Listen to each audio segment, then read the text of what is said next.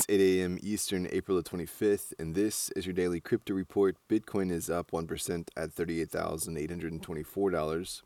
Ethereum is up 1% at $2,862, and Binance Coin is up slightly at $392. What works so well that it's basically magic? Bitcoin mining, USDT in the top 3. What about selling with Shopify?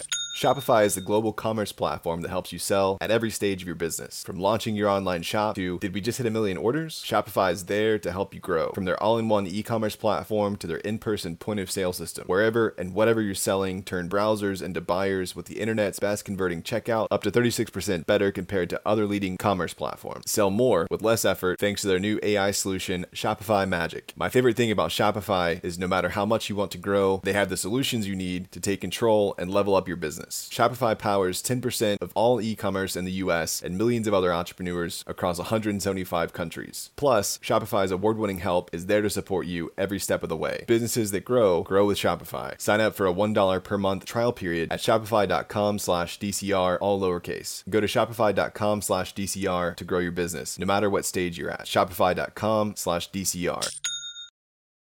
Today's episode is brought to you by Watch This. Watch This takes the guesswork out of streaming the best movies and partners with fine artists to put your favorite film posters and a frame on your wall. Buy a fine art print today at watchthiscards.com. Well, Abu Dhabi has granted Kraken a license to operate their exchange in the country. The exchange will use the country as its hub to serve the UAE region. The move makes Kraken the first global virtual assets exchange in the UAE to receive a full financial license from Abu Dhabi Global Market. Several crypto exchange-traded funds are set to begin trading in Australia this week. 4 ETF issuers have agreed to cover the margin requirements to list new crypto-related products on CBOE Australia. Among them, Switzerland-based 21 Shares will launch a physically backed Ether and Bitcoin ETF. AFR says the new products could see as much as $1 billion worth of inflows. Emmanuel Macron was re-elected by the French people this weekend, solidifying his place in French history. Days before the results, he spoke with the French crypto website Big Whale on Web3 regulation and the digital euro, saying, regarding regulation, France will pay close attention that the text does not prevent innovation. What is happening should lead us to move much faster on the subject of the digital euro, further illuminating that he wants to specifically ensure that European players master the technological building blocks associated with Web3 and the metaverse so as not to depend on America or Chinese giants.